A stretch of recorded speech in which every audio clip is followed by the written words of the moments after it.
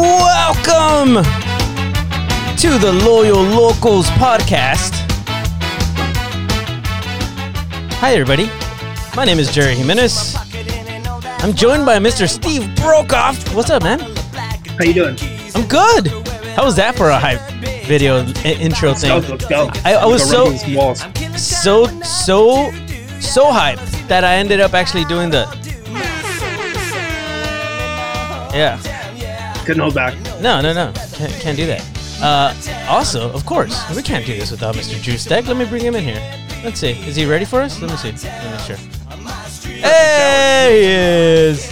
Actually showered this time. I may be wearing the same shirt and hat I wore last week, but they are both washed, and so am I. I mean, Thank you for the clarification. I can't smell you from here, so I'm going to believe you and trust you. All right? I'll tell you what. I haven't showered, but that's okay. I have kids. No, I'm just kidding. I did shower today.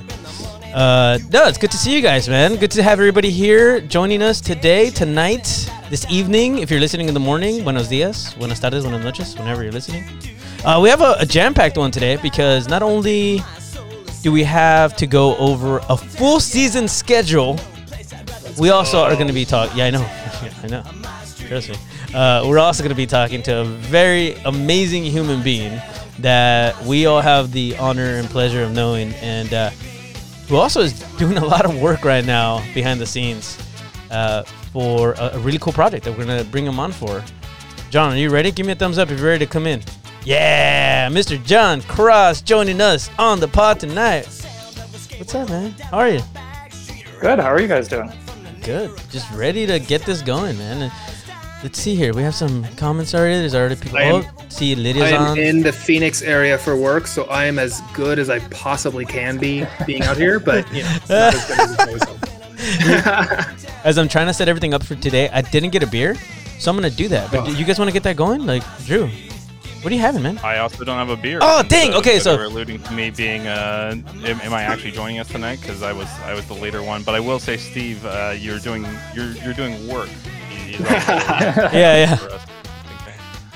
I will say this jersey was brought out here specifically to bring Loyal vibes and San Diego vibes to the area and prep for next month. Nice. Yeah, 1 month from today, actually. 1 month from today. Yeah. Did you walk into your hotel room and just like do this with the shirt, just kind of to get rid of all the bad vibes that are probably in there from all the zonies? Yeah. The second I landed, I was the crazy guy on the airplane. Just waving it around. What are you drinking? Yeah, I'm drinking Earth's Green Mantle, which is a dry Irish stout from Arizona Wilderness Brewing Co., which is the spot out here and will be our, or my at least, pregame or night before brewery to go to. And it's pretty close to where Phoenix Rising will play. So. Oh, cool. Nice. Oh, that's nice. Towards Chandler. Hey, we do have a new audio thing to kind of show everybody today, but I'll wait for that. And once we get into the schedule, because it makes more sense there, but definitely related to how terrible Phoenix is. Another thing I wanted to say, Steve, at some point during this podcast, and probably here pretty quickly, you and John are going to have a conversation while Drew and I really quickly go and grab a drink. Okay, I'm just going to let you know. Okay. You know what? It's going to be a point sometime in the next few seconds. Seconds, literally seconds. End a sentence, and maybe it's like where it trails off, where you're like, I'm thinking of going to one of these away days. Yeah, you know what? Me too. So see y'all later. I'll be right back. Well, John, thank you for coming on. I appreciate it. It's my pleasure. I will say shout out to Tom Phillips, our director of philanthropy. Happy birthday, Tom. I believe you are tuned in. And if not, I hope everybody that is will comment and wish Tom a happy birthday. And I will say thanks for coming on again. I really love the work you've done with Soccer Shorts. We'll talk about that a lot later. I think we're going to kind of get to the meat of the schedule and stuff first, but you're going to be along for the ride and, chime in just like any other, the fourth member of the podcast, but we'll get to the meat of Soccer Shorts and what you're working on and your kind of history and story later. But yeah, thank you and welcome. All right. Thank you. Yeah, John, honestly, like so I just saw, because, obviously I'm a Patreon. I just saw episode 2 of your project, and we're going to get into what you're doing with the Locals documentary, of course. But only one word to describe it, man. Delicious. As a matter of fact, I'm having a Stone Delicious IPA right now. Nice. How's that for a segment? Nice Perfect. segue. Yeah, I'm lucky because I actually I don't have to travel too far. But Drew's back. Drew, are you ready too? I don't know if he is. We're gonna bring him in anyways. Yeah, he's fine. I had Yeah. to venture all the way to the fridge. It's not You're that not- far. you're not but too I've got, far. like a setup here where I have to go around and under. It's like I was one of actually those game shows. I was thinking about where you are to where your fridge is because I've been at your place. And I'm like, okay, it's not that bad. We have to wait super. It's just I go under a desk to get out of this for anybody who's listening. So I kind of turn it this way so you can have some interesting stuff to look at instead of a window. So I have to crawl under my desk to get out of this. Yeah. Fun stuff. For those of you watching the pod, you see this. Otherwise, you're just hearing us talk about it. But that's our situations in terms of navigating to our fridges. But Yeah. I'm having Needle in the Hay tonight Hey. from our partner Three Punk Ales, and I got some just a second chance sitting on the side. But this is Needle in the Hay double IPA, 8%, 8.5%. So it's but it doesn't drink like it. It's really just when I first had it, I was like, man, this is the thing. So I'm excited. Yeah. Cheers. Cool. Cheers, everybody. Cheers to all of those. Please feel All right. free to share with us what you're drinking as Cheers. well on the comments in YouTube. So good.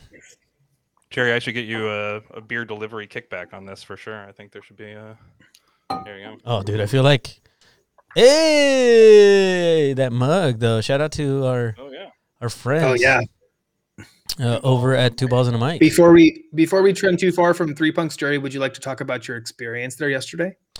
No. What is? I mean, I drank a lot of beer.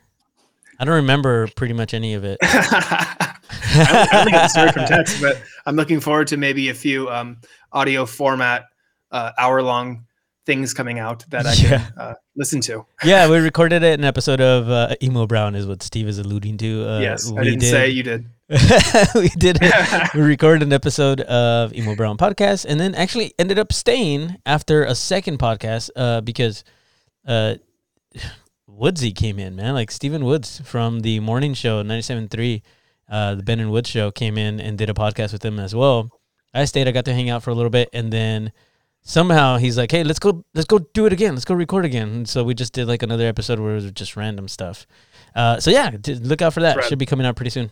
Talk about all things soccer, and I almost shed a tear at some point. So you might want to listen. It was a good one. It's a really good one. But guys, we had the first ever San Diego versus San Diego match this Sunday, not Saturday. No, it was Sunday. My dumbass went in and put waking up on match day, and it was Saturday, and everybody's like, that's tomorrow, bro. I'm like, dang it! You're right. What month is it? It's still March. It's been March for a year. Whatever. You guys can forgive me. All right. Yeah, I had it Saturday in my head too. I think, and I don't know if Drew was making fun of me or if he actually was saying Saturday today because he got confused too, Drew. Or were you Yeah, I think it's just the weird last couple weeks have been odd, and then also the schedule release had it all the days were different days, so it's some are Saturdays, some are Sundays. So you have Tuesdays, Thursdays, Wednesdays in there. We'll get to it all, but I think all of that was kind of throwing my head for a loop of what day? It's Tuesday. Yeah. Okay. At first I was like, I think he's making fun of me for being a dummy and saying it was Saturday. So 1904 FC, who plays for, and they're FC, right? Yes. Yeah. Yes. 1904 FC, who plays in Nisa, which is technically right now, I believe, third division, Right. third tier. Played against San Diego Loyal. Had a couple of friendly matches. What was it? 60-minute? 75, I think. Oh, okay. Yeah, you're right. It was 75. So they had 45 break, and then they had an additional 30 minutes. And they did that twice. So it was, at first, I think on Twitter, 1904 came out and said it was their Squad B versus the Loyal Squad B. And so basically it was trilist. I think they came out and actually said it was trilist for 1904. And then the second game was 1904 A-team versus the San Diego Loyal A-team. So you had two very different matches. We got to see, again, trilist 1 through 27 play. And it was interesting because as we're watching this unfold on Twitter, because we weren't actually watching it, whatever. But it was so entertaining to see. They did a much better job, Drew, I would say, of actually keeping us updated this time. They did at least a better job of wanting to engage everybody. They were doing the gifs of Stay Classy Co., which was, if we're gonna make it just a one-time thing, that's great. If it continues on, it's great too. I'd love to see other people's name suggestions that would be fun for this matchup. But that's the one that most of us ran with. At least we're on Twitter that day, was Stay Classy Co., and so they were throwing out at least some emotion with their scoring updates as opposed to just text. And they were actually giving us a lot of videos too, which was nice. So you were getting some of that content in line, like an in-game highlight, which has been unusual this preseason. So we'll, as I said a few weeks ago, it's that like, y'all got any more of those videos? I'll take anything. But this was definitely some high quality stuff and fun to see. They said they had plenty of footage to show us in terms of what they could. So I'm sure there'll be more goals to kind of maybe trickle out of that game at some point too. I would hope so. Yeah, the one I was bummed about is I guess there was some Salzizo chip, and Ryan replied to me on Twitter and said he only got pictures of it, and I was like, oh man, you have one job, Ryan. I know. No, respect. It's got to be the hardest decision, right? When you're like, I'm switching to photos right now, right? Nothing cool is going to happen. Yeah, right. And then of course, it's the worst. It sounds like that game. It was a hard problem because I can tell you, as someone who shoots video, yes, you never know when it's going to happen, and that's always a fear: is you're going to miss something, and you miss it a lot, and you kick yourself every time you put the camera down or you switch. I was going to say, Sandy Lowe, if you need another cameraman, I don't think Joe wants. I don't think it pays enough. I'm a little busy at the moment. The easiest way to have a camera on it is to have more than one camera. That way, found, redundancy. So I like that. That's honestly why you always have multi-covered shoots. You have B-roll, as John knows, and we'll get into it in this documentary. It is so hard because you just have to always gather, and you don't know what you're going to need. And that one clip, maybe even months later, like you could think through your whole documentary and think, I don't know why I would need this clip, and then you get to the end, you go, this is perfect. This fits exactly into this one interview I had at the end that fits in. It's how it goes. So you just never know, especially with this kind of stuff. So sports are funny like that. Little moments can mean everything. Months down the line, you don't even realize it. So Dude, this was a great little moment, though. I do that with my kids all the time, where I'm like, I'm recording because obviously they did something cute or whatever, and I want to record it, and of course they stop completely. And then the moment that they try to do it again, I miss out on it. So it happens all the time, but at least it's in my head. But yeah, with something like this, it's good to see though that there is quite a few pictures of this day. There was a lot more stuff. And okay, Tom, happy birthday, bro! But you ain't gonna be telling us what to do. All right, we're gonna get there. We're gonna ask him questions soon. I promise, Tom. We'll get there. Let's see here. I wanted to kind of make sure I don't miss any of the information here, but long story short, first match was 6-0, and it was goals by, that's what I'm trying to pull up right now. Can you guys kind of walk me through that? I can't find it. I don't know. So it was two penalty kicks. I'm gonna just do it off the top of my head. Corey Herzog had two. Nicky Jackson had a brace, and then we had a goal from Salzizo. And I'm missing one. Oh, Jack Blake. Mm-hmm. That's right.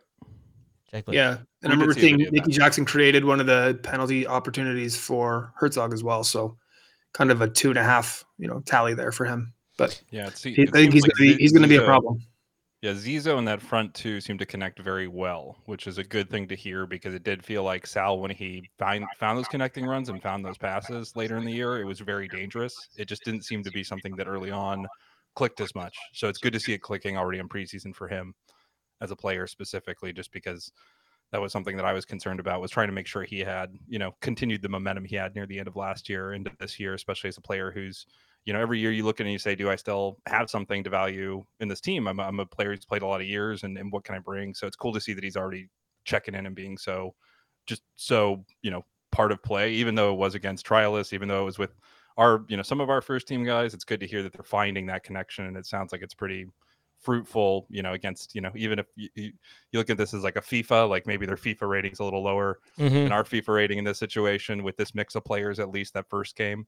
But in both scenarios with that, tiering of, where players play and all that kind of stuff, it is nice to see those different results, because you could also have a day where you had 2 games against these players and you had maybe 2-0, 2-1 or even that. So it's good to see that they're excelling against who they're supposed to just generally. And from a goal scoring standpoint, Jackson being involved, I think, again, I said it in the Discord at the time, but I think it means that he's becoming more of a 1-2 with Hertzog, to where you can't really shift in somebody else out, as a starting 11 option when he's doing so well and scoring like that. It's really hard to justify and say pulling a player out, but that's where that, to me, I think Jackson question for a lot of us filling in our starting 11s, our standard starting 11, if you will, seems to be shifting more towards Nicky Jackson, at least at the moment. So that is a kind of takeaway, at least if you're trying to take anything away from these things that are somewhat practice, somewhat simulation. For me, that's kind of what I took away. But other than that, the footage we got to see was good. I just don't think that there's much to say when you don't really see the full run of play. You only hear news from the home front as if it's the World War I, and we're waiting for a radio broadcast or maybe even just a headline or two in the Morning Tribune. I'll tell you what I tell my kid when he asks me to buy him a monster truck. I tell him, use your imagination. That's what I say.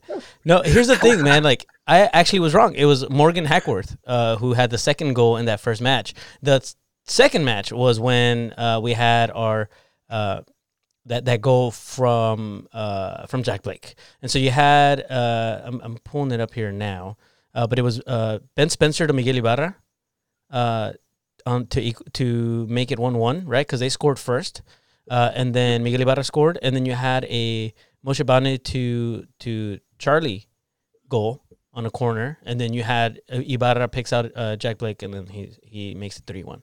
So that's what ended up happening in these two matches. It's just fun, man. I mean, it's a bummer because it's one of those things that this is San Diego history that we cannot see, and we have to, pretend we have a monster truck. This is what we got to do. We got to use our imagination on this one, just like Drew said. It's just as you follow them, through and kind of go through these matches, it is what it is. We can't really talk too much about it other than what we've seen. Luckily, like I said, they did a much better job. That goal from Jack Blake. Golly, man, that ball from Miguel Ibarra. Come on. I know. Let's go.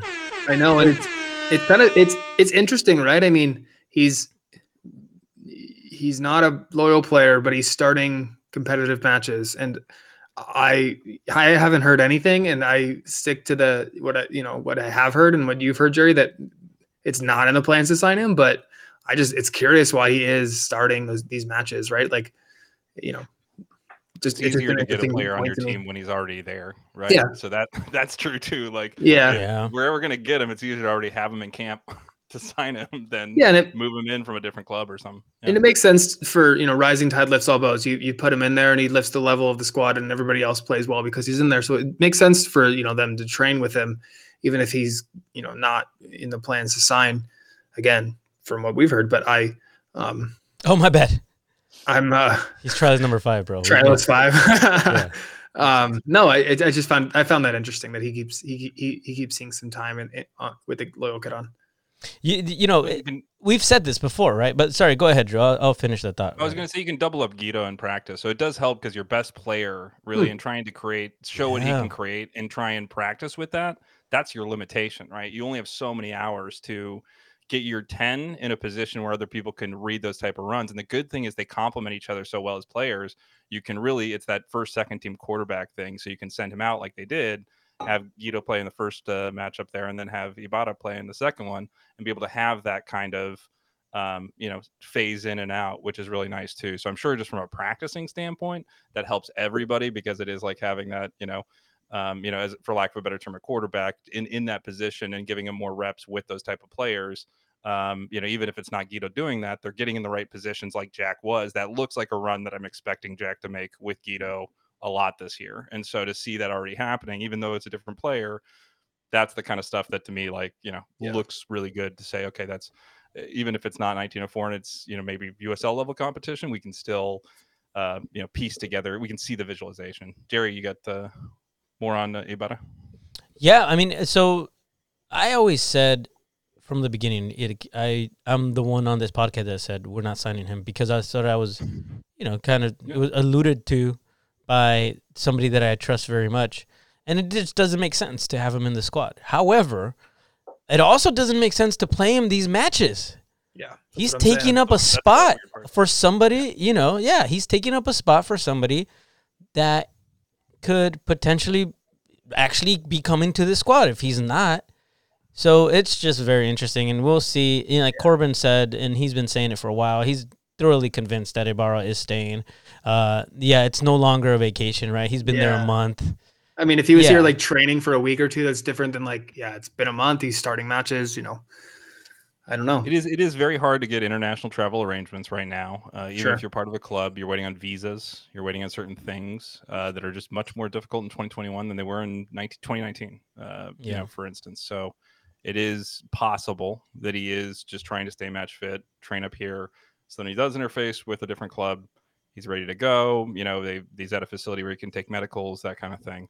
To me, that all does make sense. But again, if a player's already in your camp, he's already there, and he's looking for a team, it's a lot easier to get that player probably onto your squad, and he's a great player. So it'd be hard to say no in any aspect, but we do already have a 10. So that's where I think, he has a lot of value, at least is being able to double up and give that kind of look, to different groups of players that you can clone in some ways in practice, which is always helpful. But moving forward, it is hard because, as Jerry said, you're just giving him space. You're giving him time that they've told us they're very serious about bringing back select players, and not loyal select, but certain players as opposed to too many players. So that's just where it's also very curious to have him still hanging around camp. But maybe, again, he's there with a purpose, and his purpose is give us as much good looks at 10 and give us some ideas maybe that we didn't have before too. And maybe it's his brain just as much as his shoes that's keeping him there too. So I don't know, but it's fun to speculate about it. It's kind of a fun little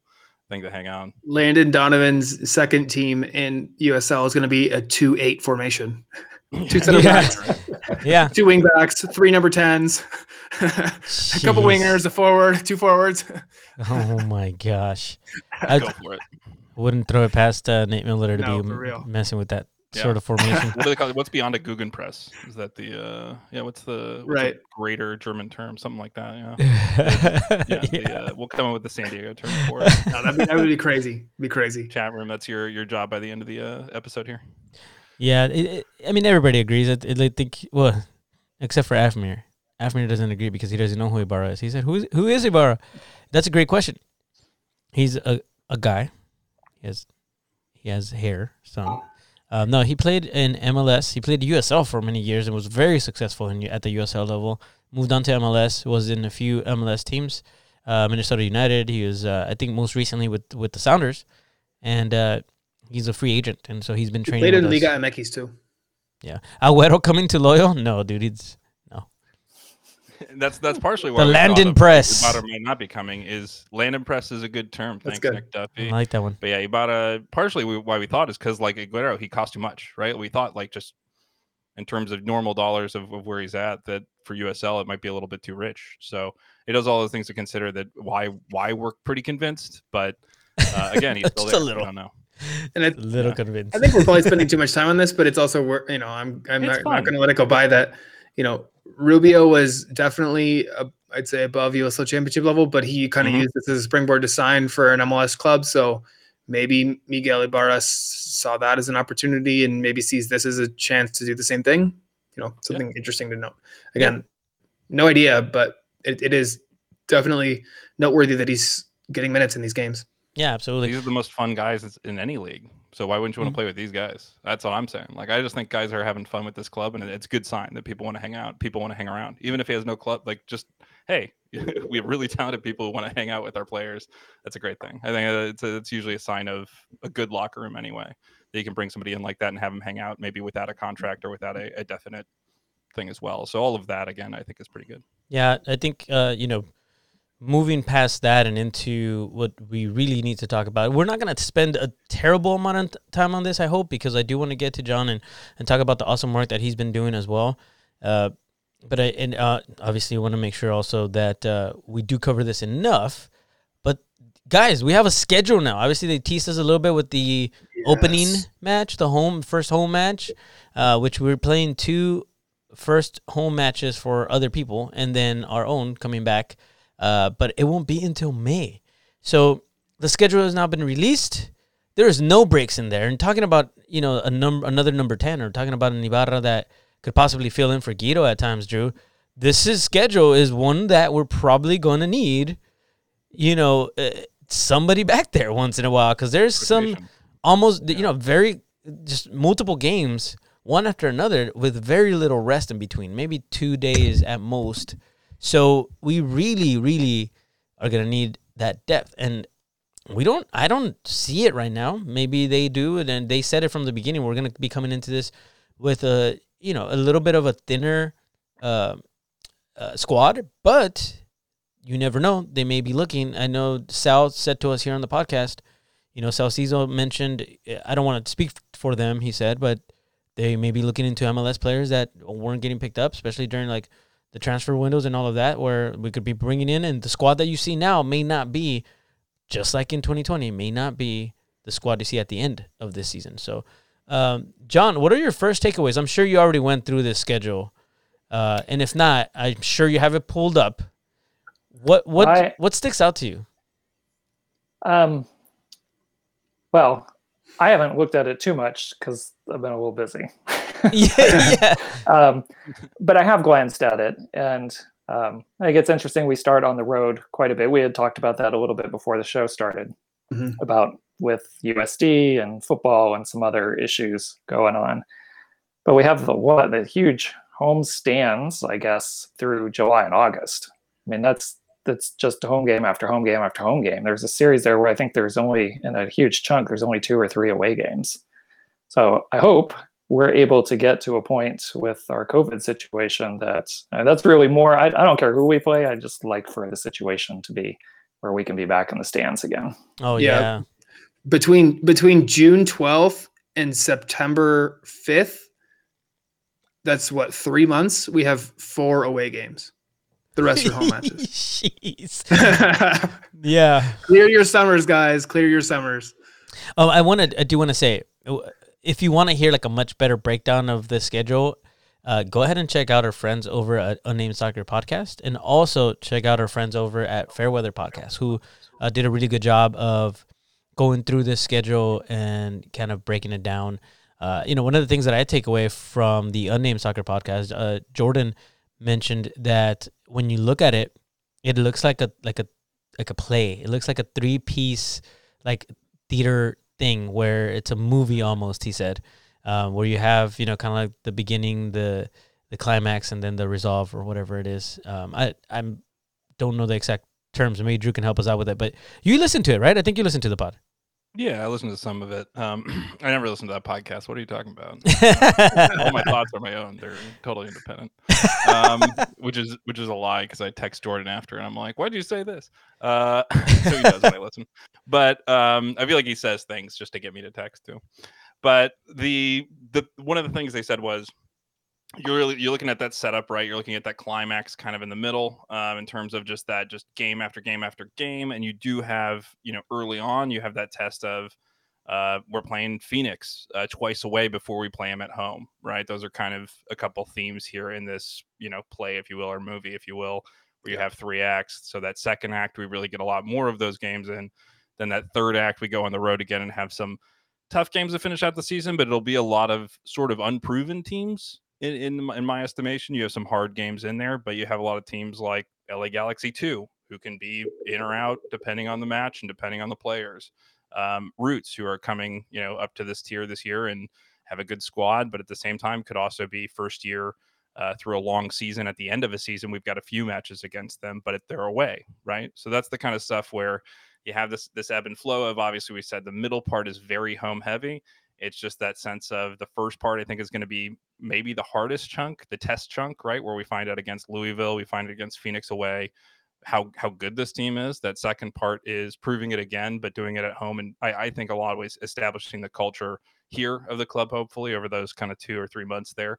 And then you get to the end of the season here, and it becomes the chase for the playoffs, right? Staying in those top spots in your division, and really just trying to box out somebody like Orange County from sneaking in, or somebody like as I said, Los Dos or even somebody like Oakland, if they have a really good run this year, and Sacramento is going to be just as formidable and difficult to move as they were last year in our singular match. We got a few of them against them here, and that's going to be another one that I think we're going to start dreading a little bit, that we just kind of see coming around the corner and go, oh, we have to play them, and we have to play them right before Orange County and Phoenix, so it is that kind of thing where it compounds when you look at these dates next to each other. That's where it becomes a little bit more interesting. But again, Tuesdays, as Jerry said, Wednesdays, there is some interesting matches in here after maybe Saturdays. Never like a Sunday, Tuesday or anything like that. But I think you do have maybe like a Sunday, Wednesday turnaround every once in a while, or Sunday, Thursday. So there's a few Sunday, Wednesday. There is those short 3 or 4 day turnarounds. Or Saturday, a couple Wednesday. times too. Well, it's a long schedule. It's a long one. But here's the thing, like for me, like a big thing that stuck right out was we are done with Phoenix by July. We're done. Yeah. We've played them all 4 matches by the end of July. And there's still a lot of games to be played after that. So you don't have a lot of control. You have to be good right off the bat. You need to start, and unfortunately the beginning of this is the majority of it is away. So that's going to be really important for us to have something really well put together by the time we kick off on the 30th. It's just we have to. Yeah, I was mentioning that before we started recording that, last season I think we finished really strong, and that's when we beat Phoenix away. That's when we obviously played them at home, and then the Colin Martin situation, and we were controlling that match, by far. We seemed to end really well last year, and that was a few key additions, and maybe we'll have that right off the bat this year. But yeah, there's no playing around at the beginning of the season. Somebody mentioned it. I think Judy mentioned it. Louisville. They won USL Championship 2 years ago, and while there's a lot of turnover, that still speaks to the kind of the club in general. Phoenix 4 times really early. 3 of the 4 matches we're going to play them in the first 9. So that's huge, Yeah. There's a lot to step up and really take it from the start. And something else, one of you guys mentioned was the schedule. So yeah, early on, I kind of have a days between my little spreadsheet here. It's, we got a 6 day gap, 7 day gap, 9 day gap, 7, then a 4 day gap, then a 3 day gap. So, we've talked a lot about this, and I'm not going to run through the whole thing, but we've talked a lot about how this is a 32 game schedule in 27 weeks. There's going to be quite a bit of midweek action here. There's a lot of Thursdays, some Tuesdays, some Fridays, some Wednesdays. So it's really going to speak to the health and training and fitness and depth, which, I think we've talked a lot about how strong we think the starting 11 is going to be. And we've had some discussions on some of the maybe, first guys off the bench depth, but what's going to happen if a center back goes down? What's going to happen if a fullback goes down? You know what I mean? Like what our depth is going to get tested there. And I'm really curious on how that's going to be.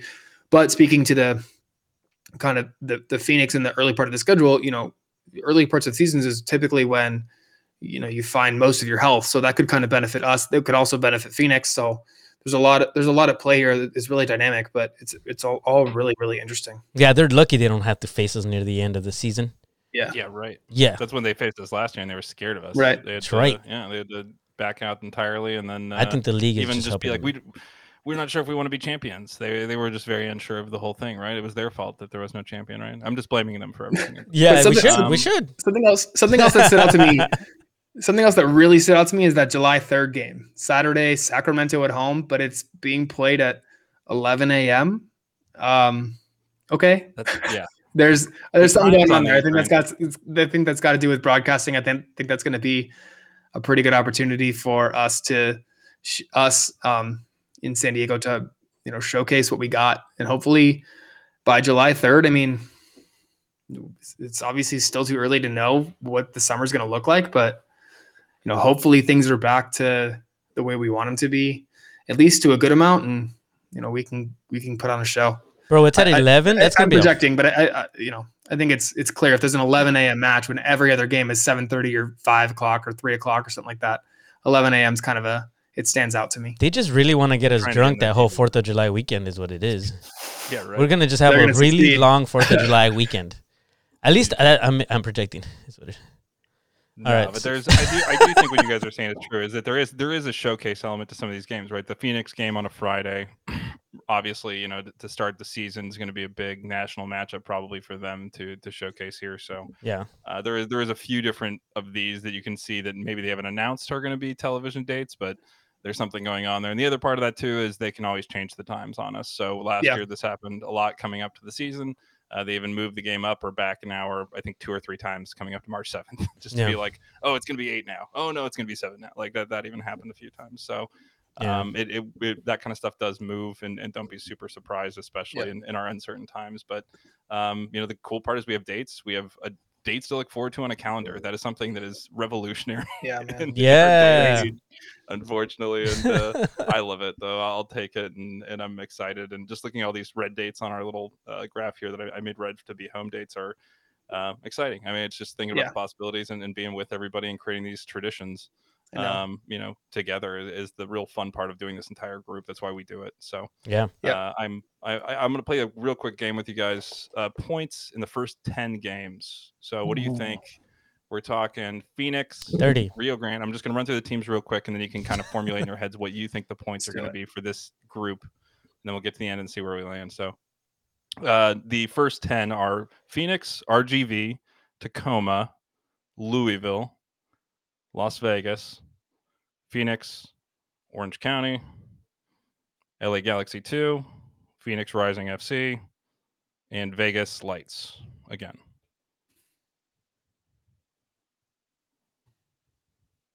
You go first, 10. sir. How many points do you have? What do you think? For the first 10 matches? Yes. 16. Okay. I think that puts us in the playoffs, but just to give us a barometer starting the year. I'd rather hit low. Yeah. And then, hopefully they do a lot better than that. But I'll say 16. Jerry. Wow. But that's about the barometer to still making the playoffs and not too great. I think through that first months or so. Yeah, dude. It's not awesome, but it's enough to get through. I said 30 at first, and you guys are like, ha. So now you get 16. I'll go with 19, a number here in San Diego. We love. There you go. We love. Oh wow. 19. Oh wow, Steve. Yeah. I don't think it's too odd. You got Phoenix, or not Phoenix. You got RGV. You got Tacoma in there. RGV isn't a pushover. They usually have some really good players, kind of like Los Dos, but they're a little more removed. They're kind of one of those two teams that is separated, but it does have 2 players. So, usually a good development academy there as well. So it is a pretty big wild card, but that's usually when you'd pencil in as 3, and same with Tacoma, just for anybody listening at home. But you look at Louisville, right? That's one away that you're almost like, how are we going to get, if we get anything out of that, that's great, right? So John, what are you thinking in terms of 30 points available, 10 matches here? What do you think in the first 10? I'm going to set the bar even higher. I'm going to go 22. I think they come out hot. Yeah. So you're looking at just steamrolling LA Galaxy 2 here, huh? Or wow, you're just trying to make me look like a dick. Match at home? I hope, maybe it's more my hope that's talking, but the guys seem pumped and everybody's raring to go with the season. I think they start hot. I don't know that they maintain it all season long, but I think they come out hot. And maybe being at home in the middle is great there, because we'll land on maybe they're firing and they kind of are not coming apart at the seams, but they need some repair, and they're coming into home, and we got these home stands, and I fall right in there. I'd say 19-22. I'm right with you guys, Steve and John, somewhere in the middle there. And then Jerry, my pessimism does look at some of this and say going to Phoenix twice, Orange County away, where they just seemed to frustrate us last year, and they're very good at frustrating lots of teams, honestly, at that Orange County Soccer Park. For anybody who's watched some of their matches, that's what they're accepting. The reality of being away games. I mean, these are all majority of them are away games. These are 3 home matches, guys. So I feel like I'm a little bit more on the realistic side than you are, but that's okay, because I'd rather be closer to what John is saying. Like, absolutely. I'd rather be in the 20s, 100%. If we are in the 20s by the end of the first 10 matches, we're in really, really good shape. Really good shape. So, yeah, no, I love it. That's a really good one, Drew. I appreciate that one. We do have to get moving, because I want to ask a couple other people what they think about these matches coming up. Actually, how's this? For those of you that are here right now with us live on the broadcast, start sending us some dates that you're looking forward to go away for an away match? Start kind of sending it on the comments. Check this out for right now. Can we get a height difference though? Check it out, guys. Let me stand next to someone that's a little bit shorter. A lot of away matches at the beginning. A lot of away matches. We're on the road. I see one kind of cool one, huh? We play Morgan's dad. We play Morgan's dad. We're playing his dad. We're playing the pops. What's the family group chat like on a match when you're playing them? My mom is having panic attacks, and my brothers are always on my side. Let's go. So the banter is very high for the Hackworth Derbies. So that'll be exciting. Is that what we're gonna call it? The Hackworth Derby? Nah, we can't call it that. We gotta think of something. No, we can't call it that. We can call it that. No, the Louisville City away will be a really fun game, I think. They have a great stadium. Great stadium, great team. It's gonna be a great atmosphere. It's just gonna be a really good test for us. Yeah, especially early. Especially early on to see where we're at. Was that a yellow card in Grant Stoneman's pocket? He's ready to go for the season. Let's go. He has one ready in case they show him one. He'll be like, "I give you a yellow card." you give me a yellow card? Oh, I give you a yellow card. Yeah, there you go. 2 of these and you're walking off. This one's my favorite one right here, Drew. Check this one out. I love competing against everybody, but I mean all four Phoenix games. I mean, I hate Phoenix, so those games I'm really looking forward to. So April 30th can't come quick enough. Let's go. We agree with you. I think all of us. Yeah. Hey, by the way, check it out. I hate Phoenix. Yes, it made it on the board. Ladies and gentlemen, we have a new sound. I hate Phoenix. I hate Phoenix. Yeah. Yeah. So do I. Very much. Yeah, and so. I'll say for away trips, I'm gonna be the responsible president and say we just don't know what it's gonna look like yet. We're not sure if we can travel. We're not sure if we can organize stuff. We still haven't heard from Phoenix if we're going to be able to go as an organized supporters group. I'm sorry, I can't remember who posted in our Discord, but or on the Facebook group. I honestly can't remember who that was, but they, something showed Phoenix is planning on only season ticket holders at their first match and for no resale either. So the ticket name has to match your ID or some sort of identification. I don't know how that's really going to work, or if it's going to stay that way, or if that's just the current plan with the current tier that the Maricopa County is in. But just worth saying that while we're all looking forward to away trips, and I certainly am, I've said it from the very beginning that away trips is one of the things I've looked forward to the most through this whole thing. We just don't know yet what it's going to look like. Sorry, I wasn't paying attention. Going up in some areas. I'm not paying attention to at all because I was watching Drew open up. Is that from Second Gens? Yes. So yeah. This is the. Oh, okay. The rest of that. Okay. Oh, it's the Stone collab. Nice. the upside down label. Jerry can tell a funny story about this. I got this and I was like, "Wow, the label's upside down here, Jerry. What happened?" And I thought it was a mistake because they rolled them for us direct. They're roll them legit down there at 3 Punks. Normally they'll have them in the fridge ready to go. Every once in a while, though, if they don't have that beer and that crowler ready to go, they will make it that 4-pack for you, which is just the nicest thing ever. But they did that for us, and Jerry picked it up for me and told me what happened. Yeah, so he was basically like, "Any of you guys fans of Stone?" And I was like, "Yeah, we all love Stone." And so he purposefully switched the label around because he made the 4-packs. They didn't have any 4-packs there at 3 Punks because they sell out because it's so darn good. Their beer is amazing. So they made a few 4-packs for us while I was there, and he just happened to do that. So it looked cool. It's pretty good. Cool label. You're gonna save that one, man. That one's up. But yes, it's it was a inside joke that we all also found very funny as locals. Hey. So I hope you, as locals listening, also find this kind of funny. Hopefully it's a funny thing to you, because I thought it was hilarious. Steve, I just want to point out real quick, and thanks to the help of my great friend. He is literally the Tom to my Jerry, Mr. Tom Phillips. He helped me to realize something very, very true, that you're being a total hypocrite, sir, talking about away trips while you're literally on an away trip. Hey, you're in Arizona. Scouting. How dare you? I wouldn't be here if I didn't have to be here. Okay. And I'm talking about the locals. I'm talking about travel to a stadium. Oh, whatever, Dad. I'm working in a lab. You know what I mean? It's different. Yeah.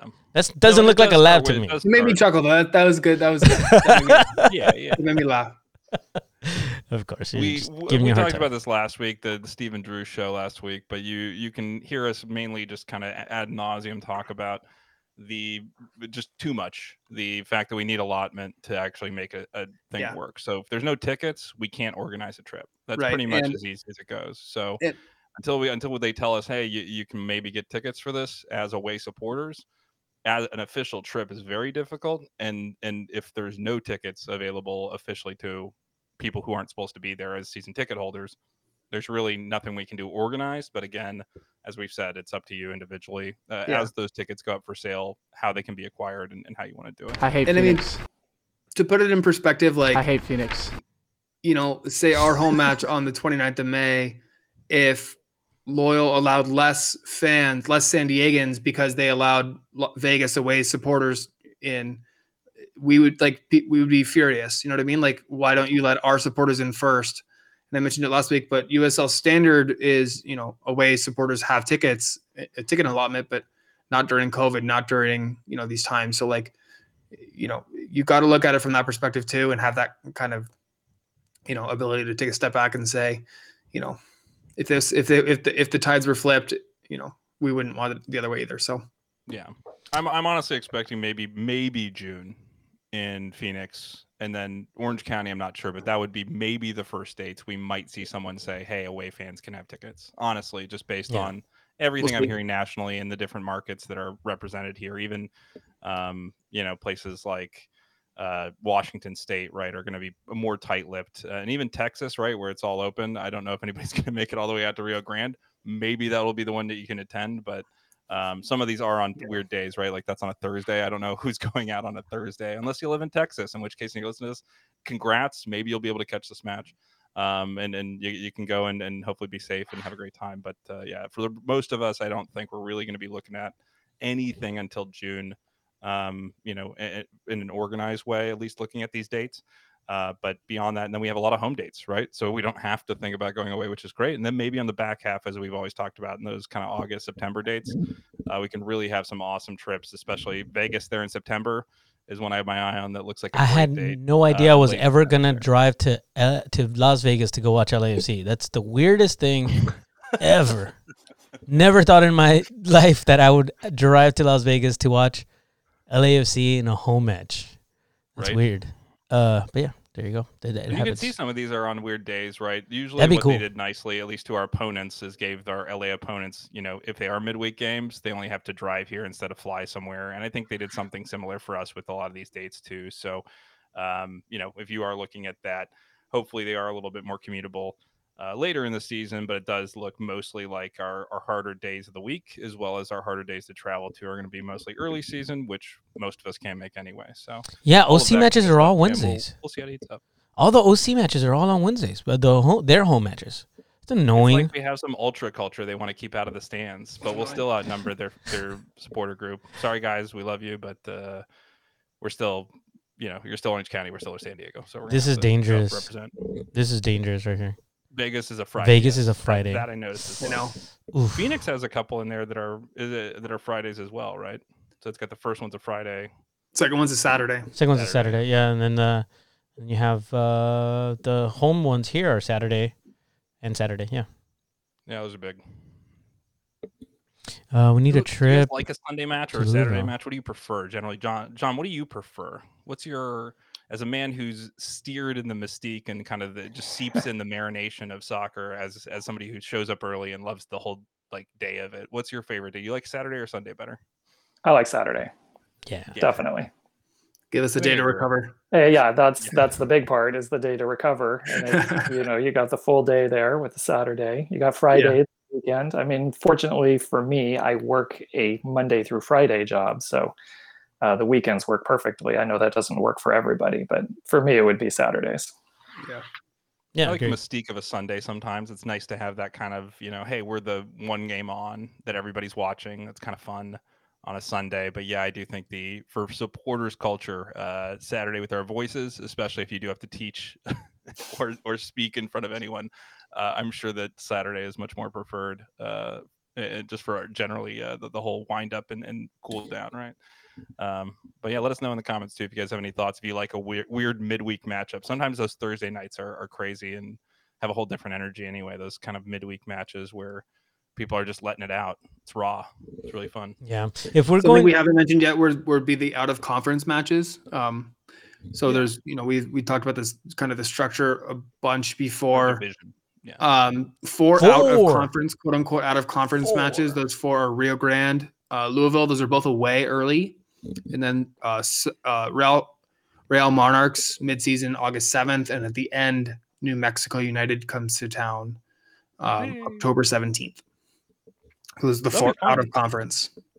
We've had a little bit of like a love dalliance with those guys. They, that whole group has seemed like they really Good embraced people. us just openly and sent out like feelers and messages when we first started to a few of us, just saying, "Hey, you guys are in for a great thing. We just went through this." It was kind of after their first year, so it'll be really fun to connect with New Mexico. I think we have kind of a kindred spirit, and we both hate Phoenix a lot. So we have that in common. I hate Phoenix, which is fun. So. I do think this like frenemy or like stepbrothers type thing is definitely we could call it like the stepbrother derby for sure, because that's kind of how it feels a little bit. Is like, did we become best friends? I don't know. But, maybe fighting with a bike and a tire for a little bit in the yard here later this year. So that's the one I definitely have circled on my calendar that I'm most looking forward to, is that just because the variety, because you're going to play these other teams so much that it feels like when I was writing them in here, I was like, oh my gosh, like Sacramento Republic, we're going to get them a lot. We didn't see them as much last year, but we'll get them a lot this year. And is there anybody who you're tired of seeing on this calendar already? I think Galaxy 2 is that one date that's just going to always keep coming up, and you're like, what is this match going to be? I don't know what to deal with. Is there anybody else you look at the schedule and you're just like, not like bad, or not like scared of, just like bad? Like, I don't know about this date. No. Give us all. All of them. No, yeah. I mean, the last thing I'll really say about the schedule, we've talked about trends, would be end of the season, we play a lot of Sunday matches. I think that has to do a lot with USD football. I think 4 of our last 5 home matches are Sundays, 3 p.m. home matches, starting in late September. So starting to maybe cool off and get some afternoon, beautiful, early fall afternoon soccer. But we'll see. To that point, the reason that I think, that's great is that we do have the stadium to our teams, our club self, from pretty much that late May through when we talked about that period, June 12th, pretty much through the late August period. That'll be entirely Loyal's field. So nobody else will be playing there. Legion won't be playing there. And then football will come in late at the late end of the summer there. But that's the nice part, is we will have which in soccer in the United States for a shared stadium is a very rare thing to have a pitch to yourself for that long. So I'm excited to see how that holds up as well, because we know that through the middle of the year it did look a little more torn up last year, as is the case anytime you're playing multiple sports, rugby, football, that kind of stuff with bigger cleats. There's been a few games, I think, like from the women's and the men's football soccer team for USD recently that were played in the field itself. It doesn't look like it's in the greatest of shape, and that you can see the football lines on it actually.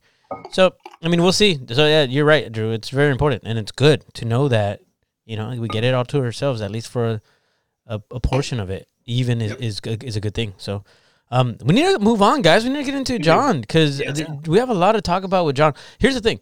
If you're going to hang out a little bit after, we might hit a few more things about the schedule, possibly, maybe. But like I mentioned, please go in and follow our friends over at Unnamed Soccer Podcast, as well as Fairweather, who did a very good job of talking about the schedule as well. And we'll continue to talk about it as we go through. There's a lot of you that chimed in about places that you want to go, but, our dad over here, Steve, had to come and make it whatever.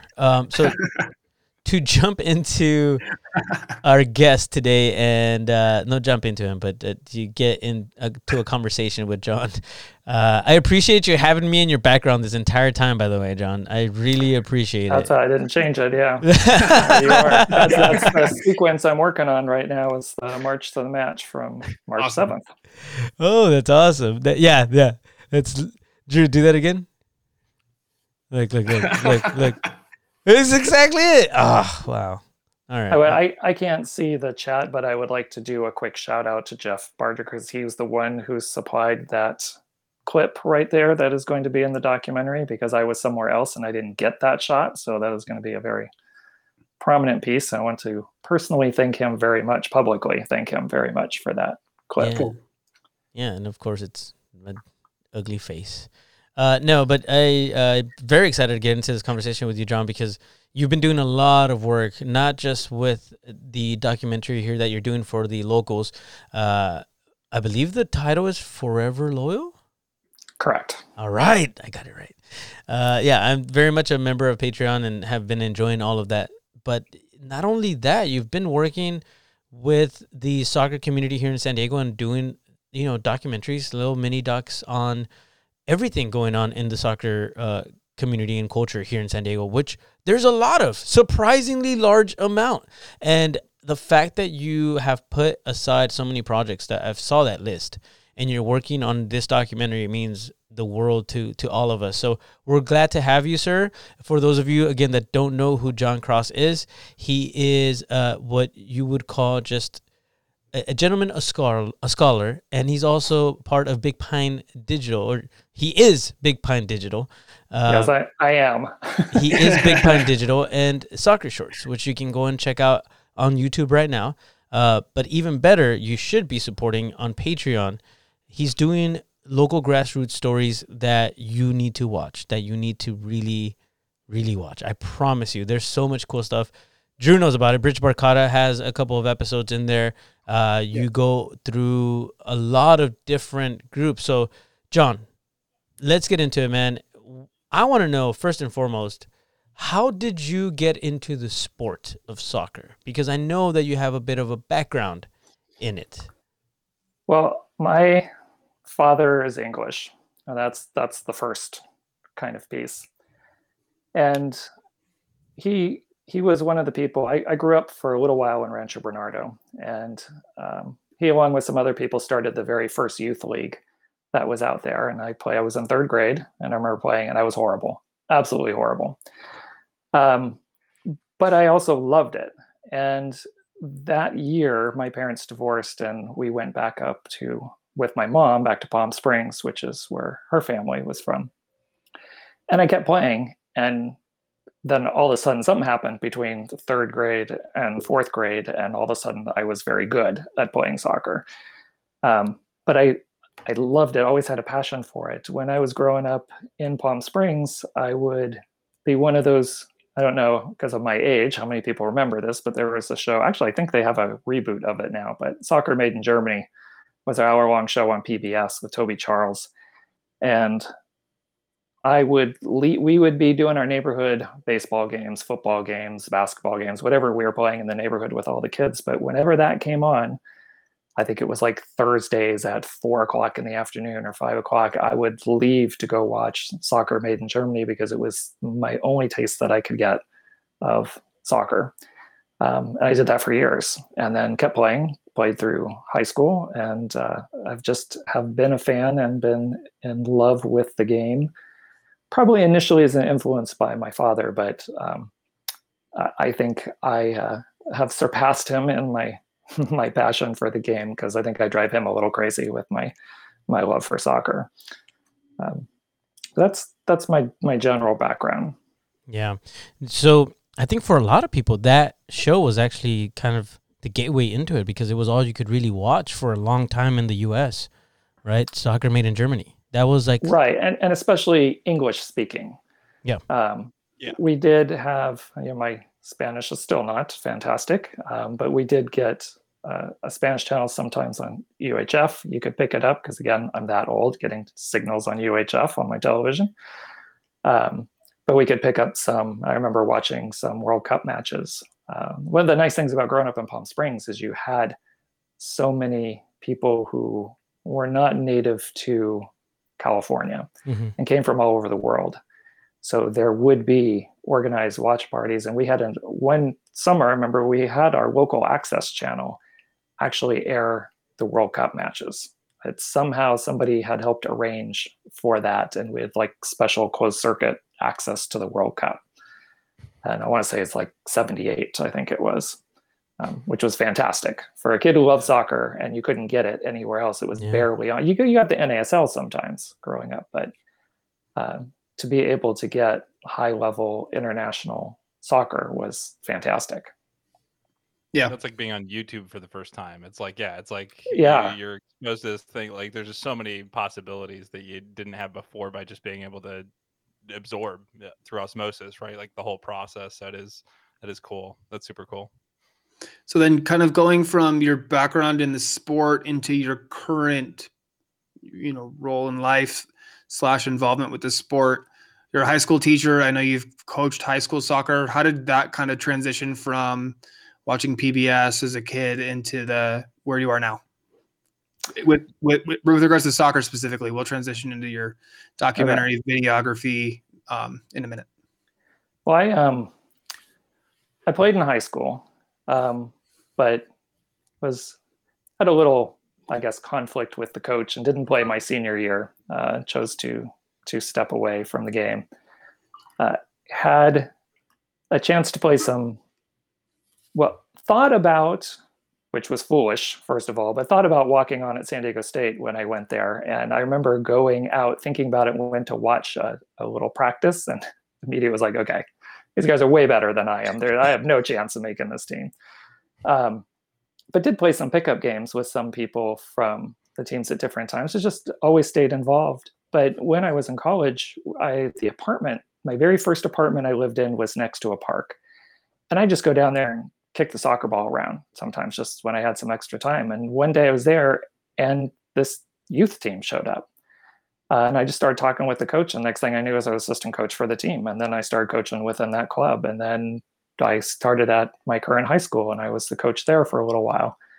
And then a variety of things, I stepped back from the game. One of the issues for really stepping away from the coaching or being involved in that way is my issues with skin cancer. I can't be out in the sun the same way. So I took a step back, a big step back from that. And I think that's what helped channel also some of the video portion of it. Mm. Cool.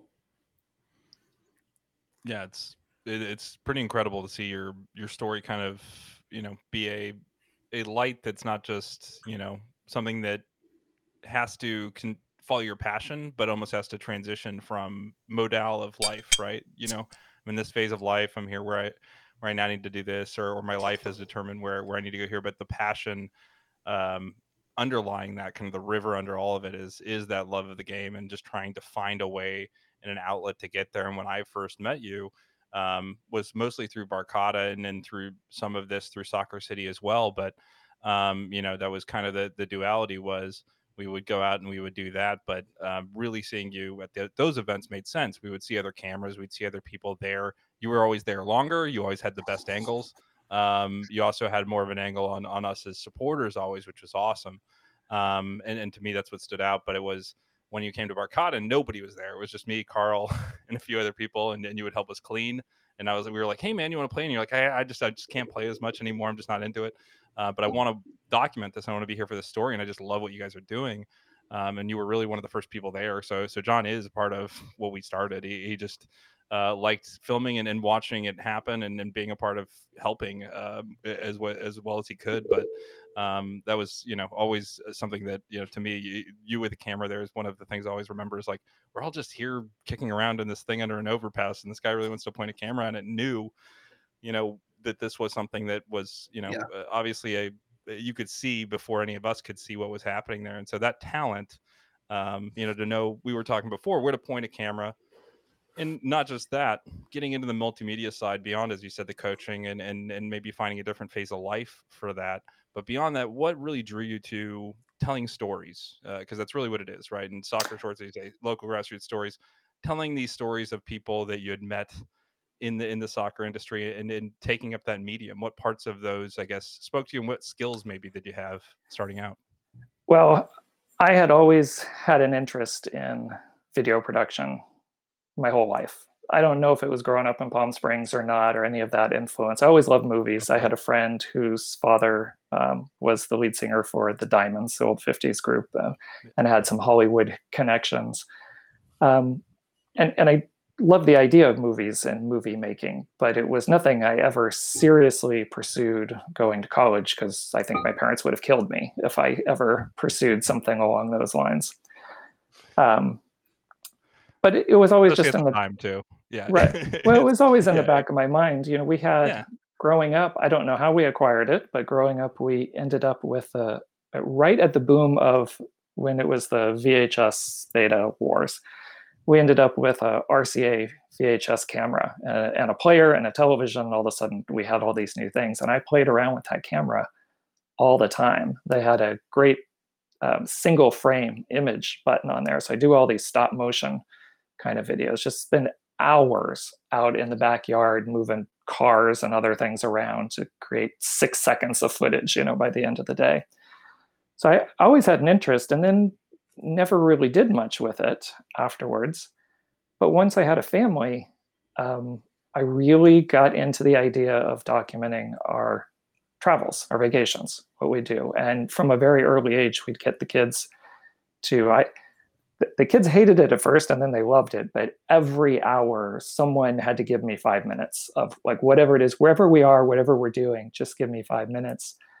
And then I would edit them and put them together and make these home movies out of them. And we, to this day, we had a big trip we took to Britain in 2007, and all my kids are grown. They're adult. I think the youngest, if I can remember correctly, is 23 right now.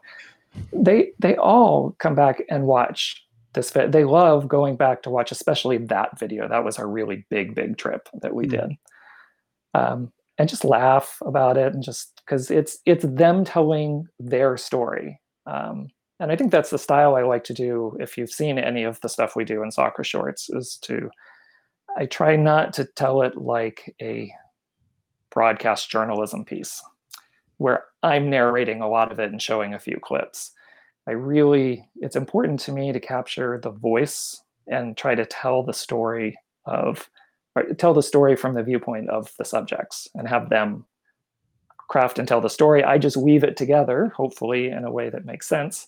Yeah. But really have it be their story and not my voice and story on there as much as possible. I guess it is my voice and story because I'm editing it, but really have it be told through the subject's words. So I did that with home video, and everybody enjoyed them. I've done some other family ones, and what I had started to do is I started to do a business to do family history videos because I was getting into genealogy, and go and set up cameras and record especially elderly relatives who, capture those stories on film that we all have. We all have the relatives who tell the great stories, but capture those on film so you always have those and you can pass those down to generations. So I had an idea to do that. And then I was in someplace and saw a flyer it kind of two things happened at the same time. I was doing the video production program at our school, and it got cut. And just budget reasons, different things, they made a decision to cut it. And all of a sudden, I had extra time. And along the same time, I was in a place up here in Escondido and saw an ad for North County Battalion, a new team that had started up. And I was like, all right, I'll go check it out.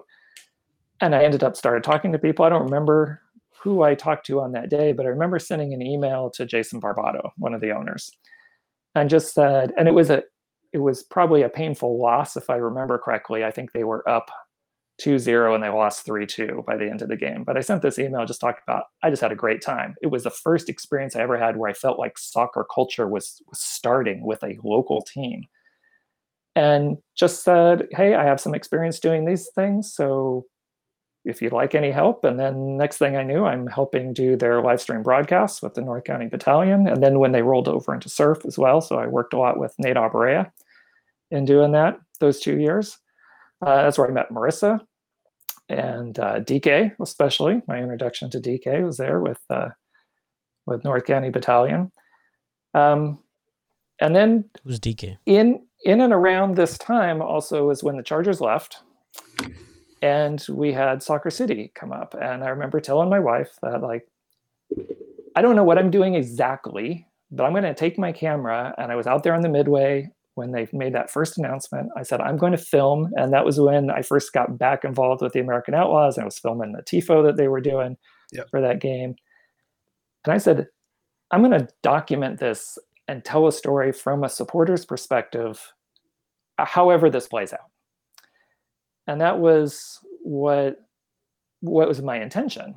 And, it wasn't going to a vote initially and all this stuff. And I thought, all right, I had this plan. I'm going to record this, and starting in June in the summer, so when my school year finishes, then I'm going to release an episode a month. I planned out like 6 episodes, and I'll release the final episode right after the election. Of course, we all know how, if you're from San Diego, you know how the story played out, and the election gets pushed back a full year. It gets very political. I was still filming, but it just became a story that I didn't find was going to be fun for me to tell. I didn't want to invest the time and energy in telling that story. I think there's a very interesting story there that should be told. It doesn't interest me, though, to tell that story. It's not the kind, I don't want to do the investigative journalism story. That's not my style, again, if you've seen any of the things that we've put together. So as all that's winding down, and Soccer City, as we know, didn't pass with the election, and right before that is when Bridge Barkada starts up, and everybody keeps asking me, what are you going to do with all the footage that you have? Are you still going to do this? And I'm like, I don't think so. I'm not excited about it anymore. It's no longer the story. It didn't have to be that Soccer City was successful for me to tell the story. It just got so ugly, it wasn't a fun story to tell anymore. It did. Yeah. Right. So, and then I remember right before all that happened, telling my wife, I was saying that, when they were doing the last round of MLS expansions, I was like, well, we're probably never getting a professional team here. So when that happened and the Chargers left, I was like, okay, here's my opportunity. I'm going to document it. I'm going to have fun and just tell a story from a fan's perspective. So Soccer City was the election, and right before that, Bridge Barkada starts up, and I was frustrated, yes, a little bit, because I had put in 18 months of work, like lots of people, trying to get the Soccer City passed, but in the footage and everything I had. So what am I going to do with all these interviews I did, all this footage? But what I realized, and what I especially realized with Bridge Barkada, was there are still so many wonderful stories to tell about our soccer culture here in San Diego. And I'd met so many people. One of the best things about that whole Soccer City initiative was that it pulled our entire soccer community together for that period of time. And I got to meet so many more people that I never would have met otherwise, and make connections, hear other people's stories.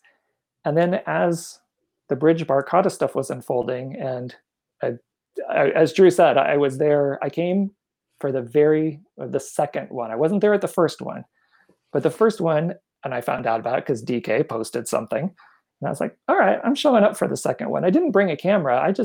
I'm really curious about this. I want to get out there, and I helped clean, but it was too hard on my knees to play on that concrete under the bridge. I'm 50, in my 50s, so I think I had just been turned 50 right around that time, and my knees couldn't take that couple hours of playing on concrete. It's so big too under there. People don't understand. It's about the size of an indoor field. It's large in the original Barkada, so it isn't the size of like a basketball or futsal court. It is much wider and larger. So we would run under there, and it would be probably unhealthy for our lungs looking back somewhat until we cleaned it out more. But yeah, it was just so it is, and it's hot too. It was hot when we first started, so you would just get heated up real fast and get worn out, but it felt great. But it was that sense of like, is my body okay with this? All of us were, most of us were in our 30s starting too. So it was like, is my body okay with this? And we were all finding out kind of where our limits were and how to play too. So we were all meeting each other with kind of like, hey, are you good? Am I good? And for sure. So it was a question of, are you going to keep playing? But he kept showing up. He kept showing up with the camera and saying like, I want to be here for this, because this is something, and obviously people are drawn to and reaching out to you to want to be a part of, which was the interesting part. And I think, continuing to shine a light and ask us questions made us almost ask, what are we doing here too? And so I think your ability to see a spark and notice it, kind of help fan our flame at least a little bit from that standpoint. So thank you for that. But it was something where from my end, I think it's, it's really amazing to see where you are able to take those stories. And in our story, the Barcata story is very much seminally on John's timeline there on YouTube. So if you want to check it out, Yeah, go and check it out. It has come out publicly. And Yeah, the then locals one he's still queuing up, but that really is, you know, kind of what he does. He takes it, he distills it, and tells those stories. So thank you so much for being there and helping document our frustration out of the end of what we're talking about, which is we were all frustrated. We wanted to do something, and that was what we did. And as he said, when you're trying to editing is most of the energy, right? So that's the thing for me, where I can totally feel that you got to that point, just that I can't really put the real energy into this to make it something that's enjoyable, because I don't enjoy, you know, the idea of it, and that makes a ton of sense. Sorry, Steve. No, that's great. I would just gonna kind of transition into like, you know, yeah, John, you mentioned the Outlaws. That's kind of how I really got to know you really well. And then obviously through the Soccer City experience. And then, you know, through what we were building with the locals, I remember having a conversation with you really early on, the episode, you know, the first episode that aired, Sunday, talked a little bit about that April meeting, which you were invited to and involved with. And I remember from that day and even before those conversations with you, where you talked about, you know, you wanted to document our process. You wanted to, you know, as much as you could be involved with, you wanted to be invited to. So, you know, some of those first early meetings, you know, I always reached out to you and said, hey, John, we're going to be here. If you want to come, like, you know, you're more than welcome, because these are moments that, you know, we can never get back. And like, who else? I would rather have nobody else kind of be there to, you know, put your camera and put your touch on that, because, you know, sure, we could set up a camera in the corner and, you know, record these moments, but there's nothing like, you know, somebody being there and doing it. So like the first time we read through the bylaws, you were there. Our first leadership meeting, absolutely nobody was there that wasn't already in elected leadership but you. And so like we wanted to include you in that, because part of my motivation for including you in all this is because this is a passion project for you. Like, you're not here to monetize this. Like, you're not here to, you know, put this out there and try to sell this in any way. Like, you're putting a ton of work into this, just like we are. Like, we're trying to build the locals and like build this culture and do what we can here. And we're putting a lot of work in, but so are you. And like, what you're doing is amazing. So I just want to say thank you so much. You're a dear friend to me, and I appreciate you and love you dearly. And I can't wait to give you a big hug. After it's on record, John. It's on record now. This is recorded. Yeah, there we go. So you can always go back and be like, hey, Steve, look, you said you loved me. So there you go. Can you give me 5 more minutes? I was going to say, please, you're absolutely right, Steve. John's not monetizing this, but I will monetize it for him. Y'all, go, please, help him out, because this is a lot of work. This is hours and hours and hours and hours and hours upon hours and hours of work. Patreon, patreon.com/soccer shorts. Like, just go. It's literally as little as $1 a month. Yeah. It's and talk about the nothing. hours. I mean, I put together the locals video that we did for the name thing, and that took me like 20 hours of work for 2 minutes. And like John is, and it was like killed episodes on episodes on episodes on episodes. Like, and it looks so unbelievable. It looks so like rough. So when we were doing that, it was like last minute. So you can imagine how much work it takes to make something look good. Like, it really is a lot of work. John and I were talking about it before you guys joined us today. Like, it's just, I can't believe that this is actually going to be an 8-part series. Crazy. Well, and once you start tinkering, you tinker away too. Like, and then he's a true professional. He really is. Is the audio right? Are you, is John? this sounding good? Does this sound well? Or is the I lighting? play one on TV. Yeah, right. No, but you really do. You really, hey, the color I can notice in your edits, right? Not every Patreon does, and we don't put it there in the comments every time. But like, I'll notice, hey, he did some more color work here. He brought the lighting just a little bit here, down, just to like give it, hey, a more consistent feel from here to here, to where I'm not jarred from this cut to the next one where I felt before, like, hey, this is there. So it's really those decisions that honestly take so much time. You think, hey, you chop it up, it's like a meal. You do this, and this, and then you cook for 30 minutes. But film editing is just such a labor of love. As I said, it is, you have to love what you're working on. You hate it by the end. That is the truth. You will always hate it by the time there you're is done. some truth Whatever to that. whatever music choice you make, you resent. You're just like, why did I choose this music? It was the dumbest choice. And then even if it's a great song that you love, like, you just, by the end of editing, you've heard the same bar of that song so many times it's stuck in your head. So it is something where John gives his hours, gives his time. the money through Patreon that you can give back to him is simply just a token to say, hey, I see you, I appreciate you. It's not recouping really the time, a massive mountain of wealth here. It's just saying, hey man, this is hey, Drew.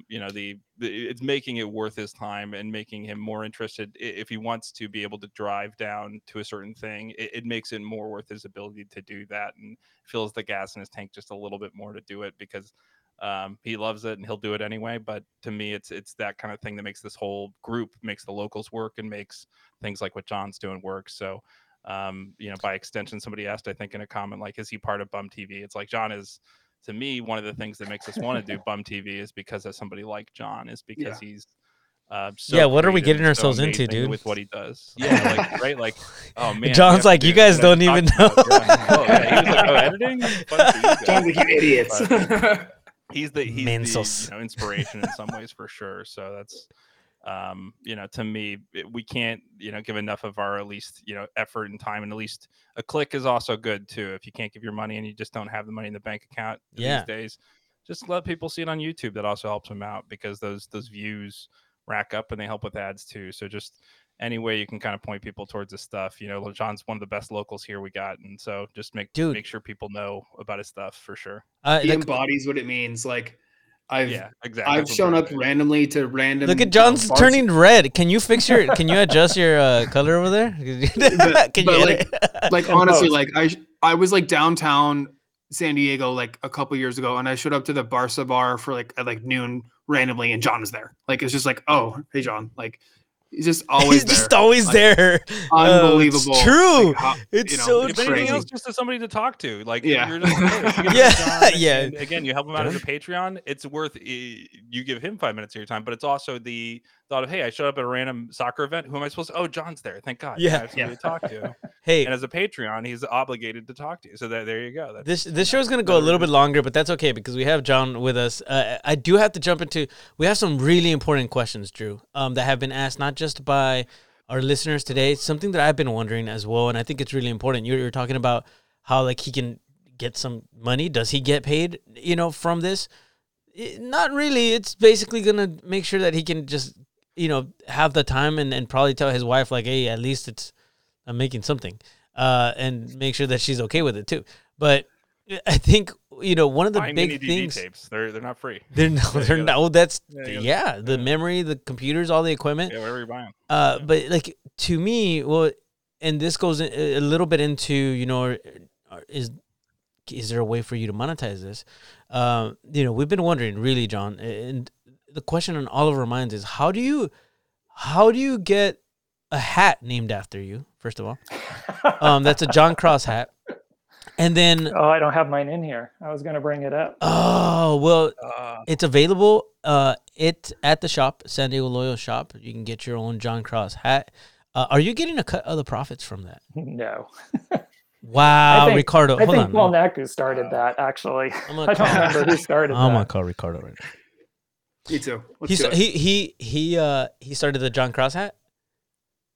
I think Paul did, yeah.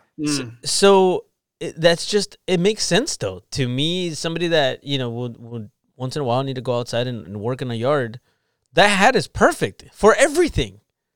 How did that come to be? Is that just something that you had?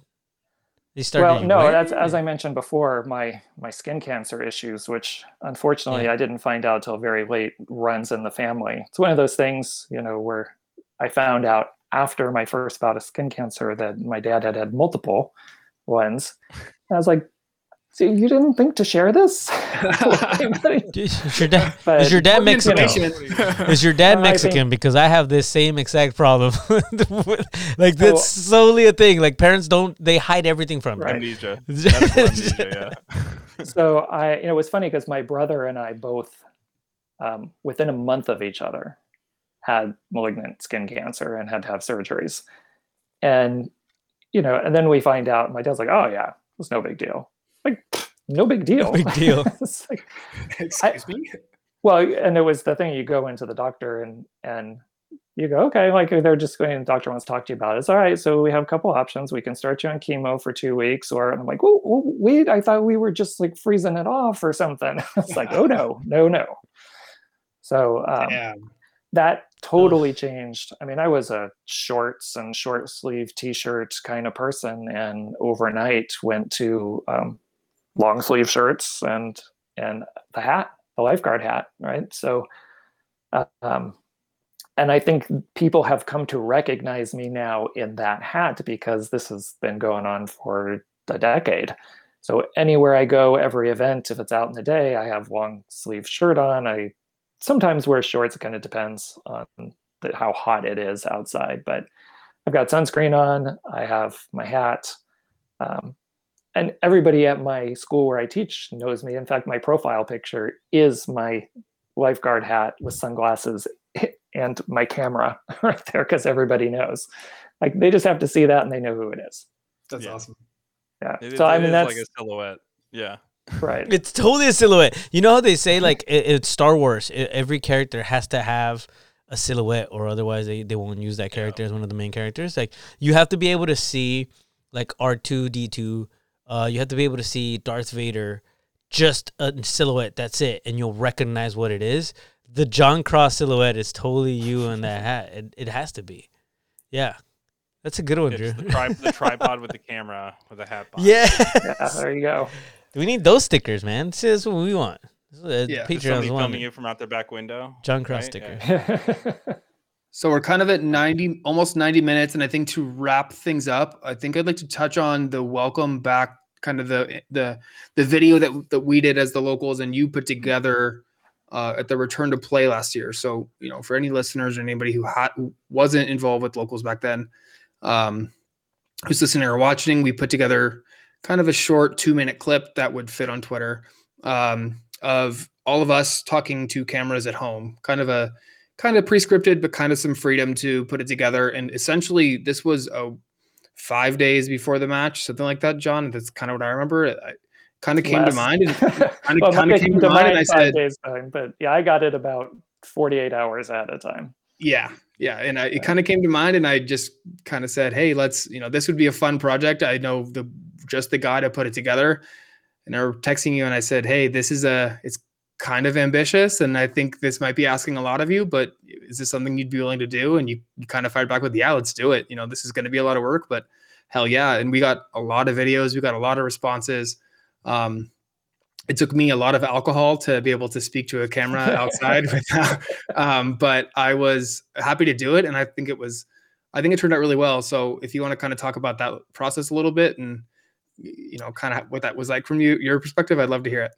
Yeah, it's the first time I've done a video along those lines. And I have to say, and thank you, Steve, absolutely, because you made that whole process super easy on my end, because you had the script, you contacted everybody, and people responded right away. So clips came in early.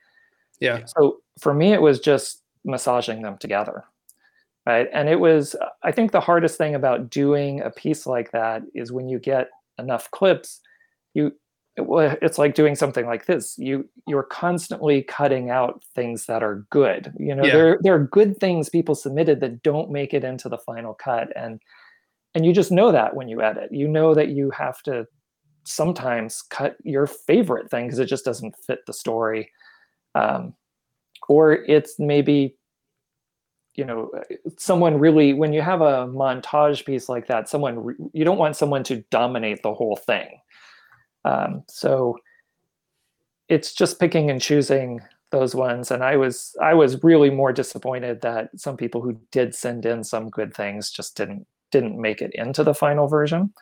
But I was happy with what we were able to turn around in that. And again, my job was super easy because of what you put together and what everybody else did and they submitted.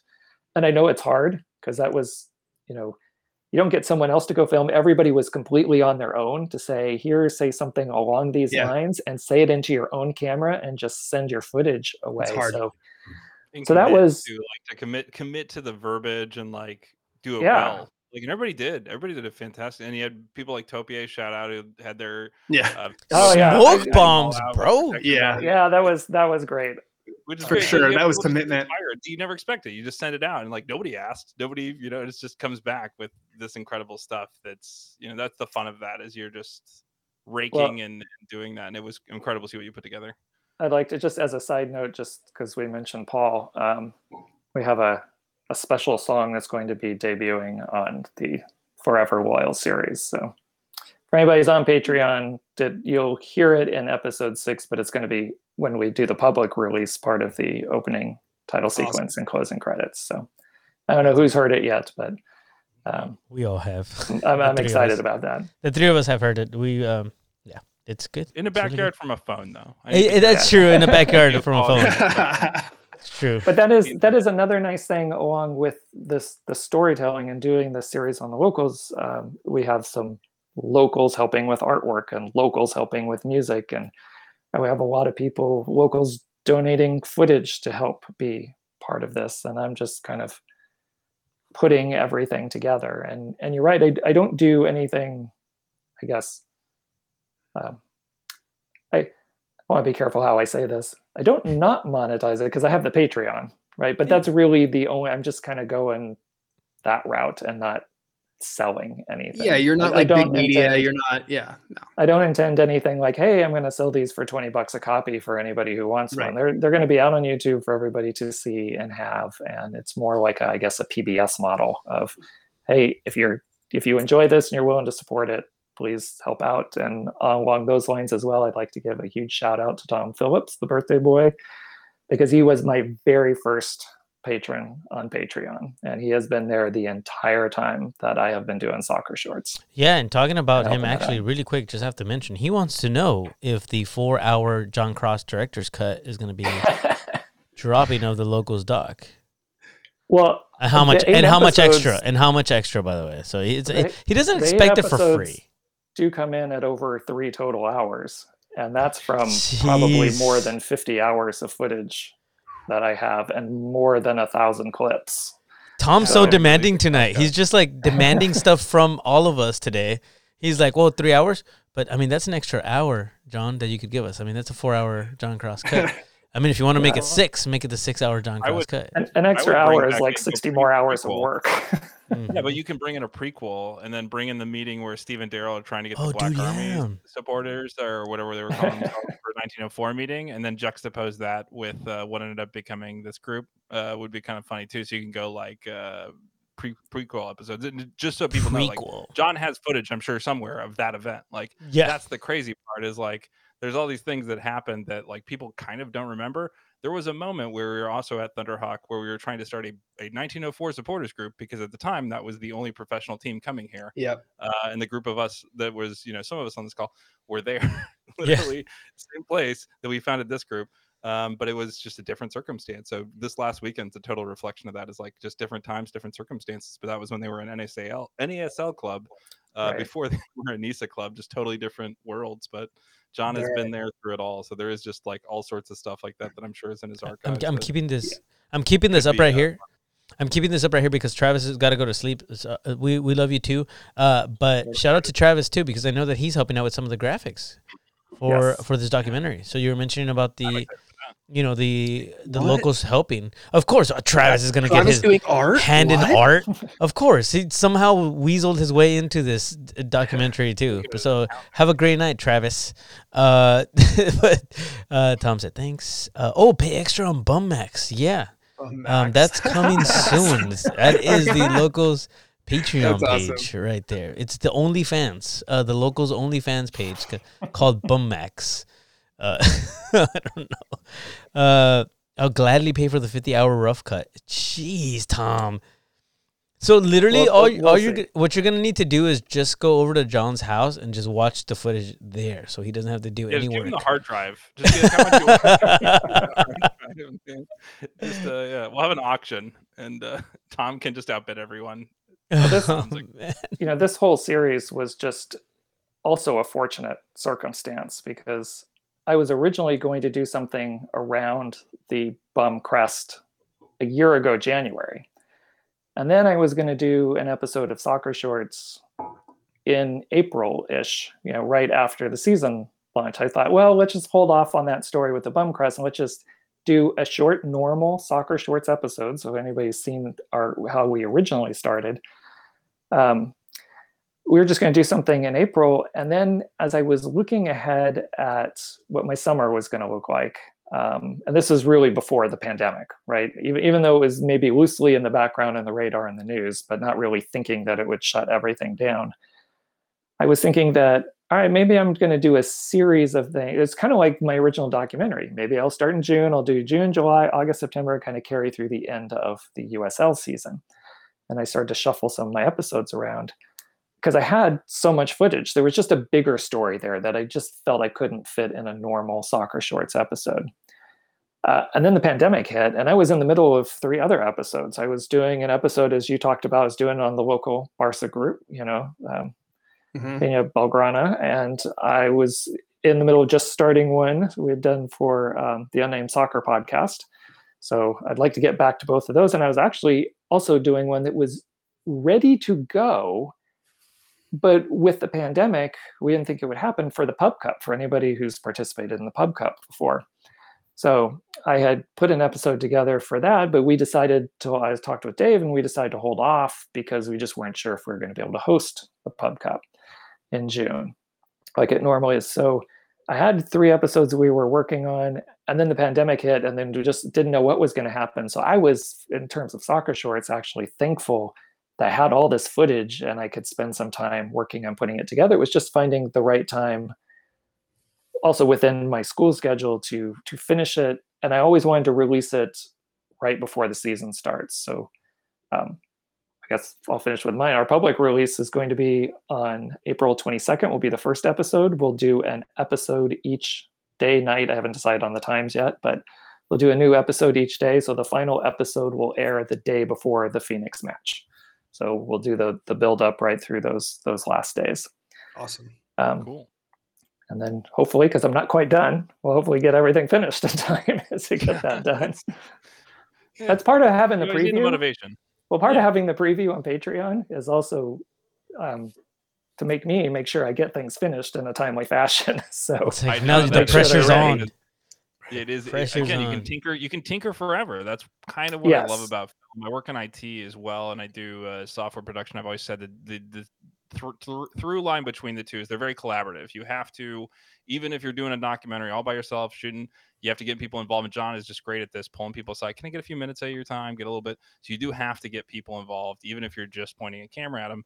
Same with software development. It takes a team, but you have to reiterate at the end of that. You have to update because people are expecting it. Versus in film, the nice part is you can ship it and then say, people might ask for a director's cut like Tom, the Snyder cut or whatever. But the nice part is you're done. You can say, I'm done, I shipped this, and then move on to the next project. And so that is what's cathartic, I'm sure, but there is this deadline sense of it sometimes that's like, I could keep tinkering forever. I could keep changing this or move this here, and it is hard. So we appreciate every time it comes out every Sunday. It brightens my day, usually on Monday mornings when I'm checking it out, getting into my morning and just kind of digesting the day. But it helps me for sure, and something that I just thoroughly enjoy. So anybody, if we haven't done enough of a commercial, check it out.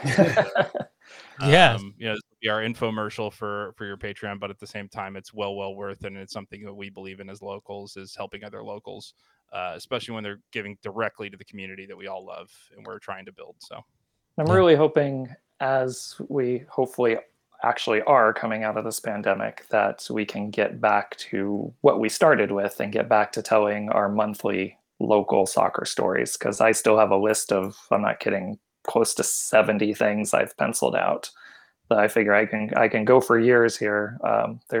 There are so many, I think, very interesting stories about our local soccer culture that we still want to tell. So we've got years and years of material hopefully ahead of us. Yeah, I hope and so. I want to say thank you to you for putting in this work. This is like, all of our dreams are for this to grow and become this big thing. And so 10 years from now, when the locals are well established and San Diego Loyal is well established, we'll always have this kind of content to look back on and say, well, this is how it was founded.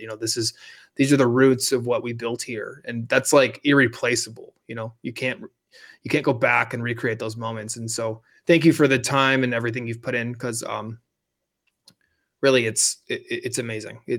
I appreciate it so much. Yeah. You're welcome. It's as you said, it's a labor of love. It's something that that I enjoy doing. It is a ton of work, but I wouldn't do it if I didn't enjoy doing it in the first place. Yeah.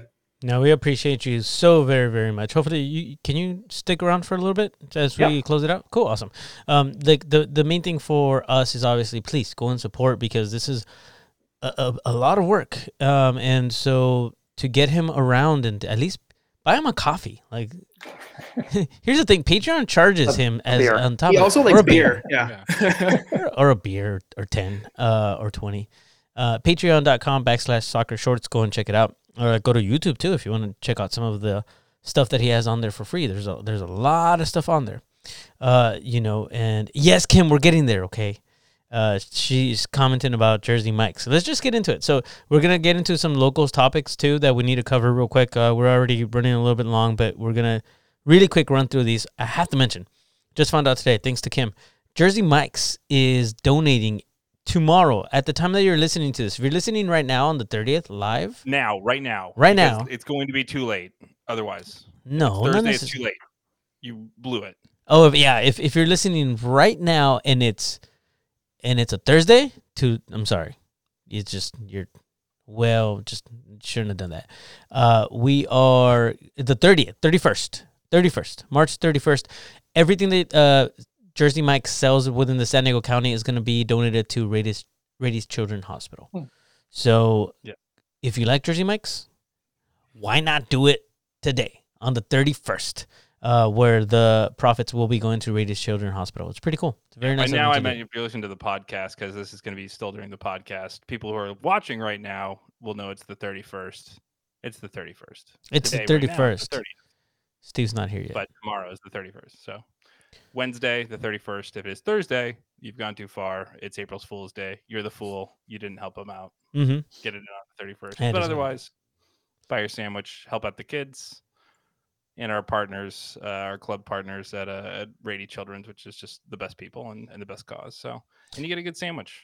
Drew, are we doing any watch parties? Absolutely, right? We should be. We should be. The idea is we're going to do them in pods a little bit. We're going to try and space them out so that it's not one central watch party. Hey, everybody come to this place. What we're trying to do, so we're not saying, hey, this is the place, go there. Otherwise, we'd already tell you, hey, this is the place, go there. Most likely, it'll be our partners, Second Chance, 3Punk, Thorn. The question is which locations as well, right? Will it be, they all have multiple locations at this point besides 3Punk, so which one will it be? And also maybe there's certain areas and partners, right? Like Creative Creature that is coming on with us as well. Maybe just certain things that are going to be, certain pockets. Hey, this group of people in OB is going to watch at this place, right? So people know. We'll kind of try and coordinate we'll have that a few as spots. well as best we can. So as that stuff pops up, let us know. Us and a few friends are going to be watching over here. That helps us kind of segment people by neighborhood as opposed to mixing everybody up, which is exactly what we're trying not to do as we get back into a society where we can mix more and more, but just mixing more in our areas, in our regions, right? So that's what we're looking to do with the watch parties, and we'll have details on that. Check our socials, check our website. On our events page, we should have most of that there as we get closer and solidify any of these locations and dates.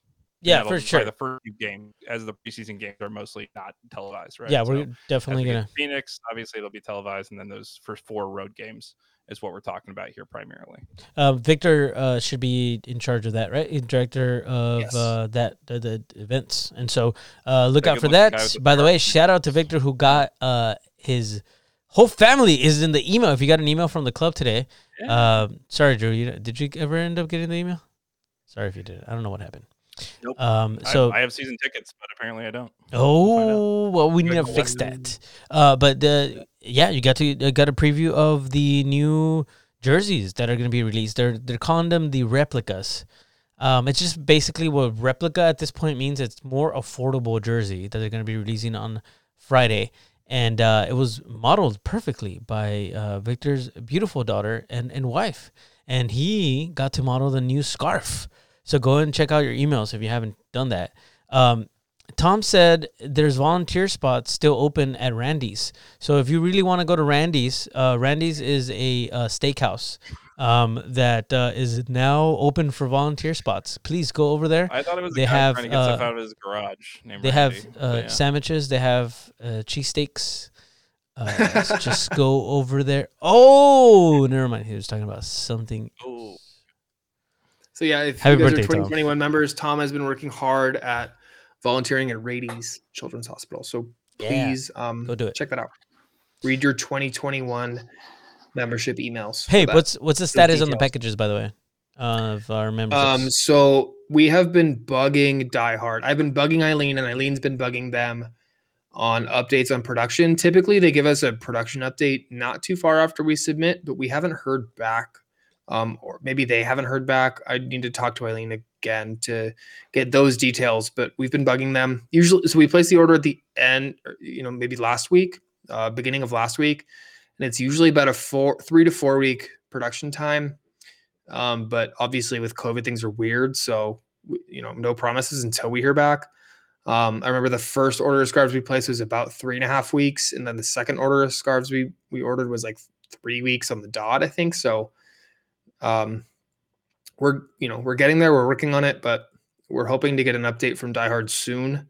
I'm going to keep bugging Eileen, who is going to keep bugging Die Hard, and we're going to look at those to you. And then I swear once they ship in, I will spend we will spend the day packaging and shipping those out to get them to you guys, because we really, really want to get those out to you by the season start. It just really depends on COVID timeline of scarf production. So we will see. I think we will. It sounds like we will, but it's just a question of turning no promises. Around. That's my point. And honestly, exactly. We don't know. It's just a question of and honestly, is it 2 weeks? Is it 3 weeks before? We just don't know. We just don't know until they tell us you're at this part, or hey, we're 300 into your, or whatever. You get these kind of small updates that are incremental, and we just don't know at this point. So again, like the tickets and the allotments, we got to hear from our partners there, and as we all gotten used to living a week or two at a time until some major announcement reaches out to us, but we will keep you updated via email. So keep those emails. That's always our communication channel with our direct members. So as a member, that is going to be the way that we will reach out to you, is because it is the most coded and specific way to individually reach each one of you. And then obviously right here on this super duper podcast, I was going to say super long, but people hanging out know that's kind of our bag. That's what we do as supporters. We're here not just the full 90, but pregame, postgame too. We do it all. So if you want to hang out after the pod too, we'll do a little bit of that, even though we went a little longer tonight. But thanks for everybody for hanging out and absorbing this amazing information. Again, John's just invaluable contribution to what we're trying to build here as a group, but also just as a culture in general. It's a man that if I could build a statue of supporters, you would be one of those that I'd be on my short list, and I don't want to make you blush too much, but that's how I feel about you. So thanks for being with us, John, on the show officially. And I don't got anything else, Jerry, man. That's pretty much it. I think we've got our agenda items here, and otherwise, I just want to wear some soccer shorts at some point. Yeah, it's gonna happen. I'm gonna make it happen. Yeah, maybe we pair those with a VHS tape. What do you say, John? We make a documentary into a VHS and sell it with some shorts. So good. Yeah, I love that. We're going definitely a little bit longer than expected. So thank you everybody that's hung out with us, and it's for a good reason. We had just a lot to cover. I even forgot about all the graphics that I had actually thrown up here. Like I literally was just ready to do our schedule, and go through it. But maybe are great. Maybe we'll do that afterwards. I don't know, man. We'll hang out for a little bit. But this is, it's been a fun chat, and I love you guys. Thank you all for hanging in there again. Are you guys you guys done with hanging out just maybe a little bit longer? I'm in. Okay, cool. I might go under my desk again. All right. Well, that's gonna do it for us then on the regular pod. It's 2 hours, so I think it's time to go. Yes. If you guys want to hang out with us here live, please do. We might have some chat about some other stuff, but that's it. That's going to do it for us. All right. Thank you guys for hanging in there. Again, for Mr. John Cross, for Mr. Drew Stack, and Mr. Steve Brokoff, my name is Jerry Jimenez, and you have been listening to the Loyal Locals podcast. Have a great night. Bye. Bye.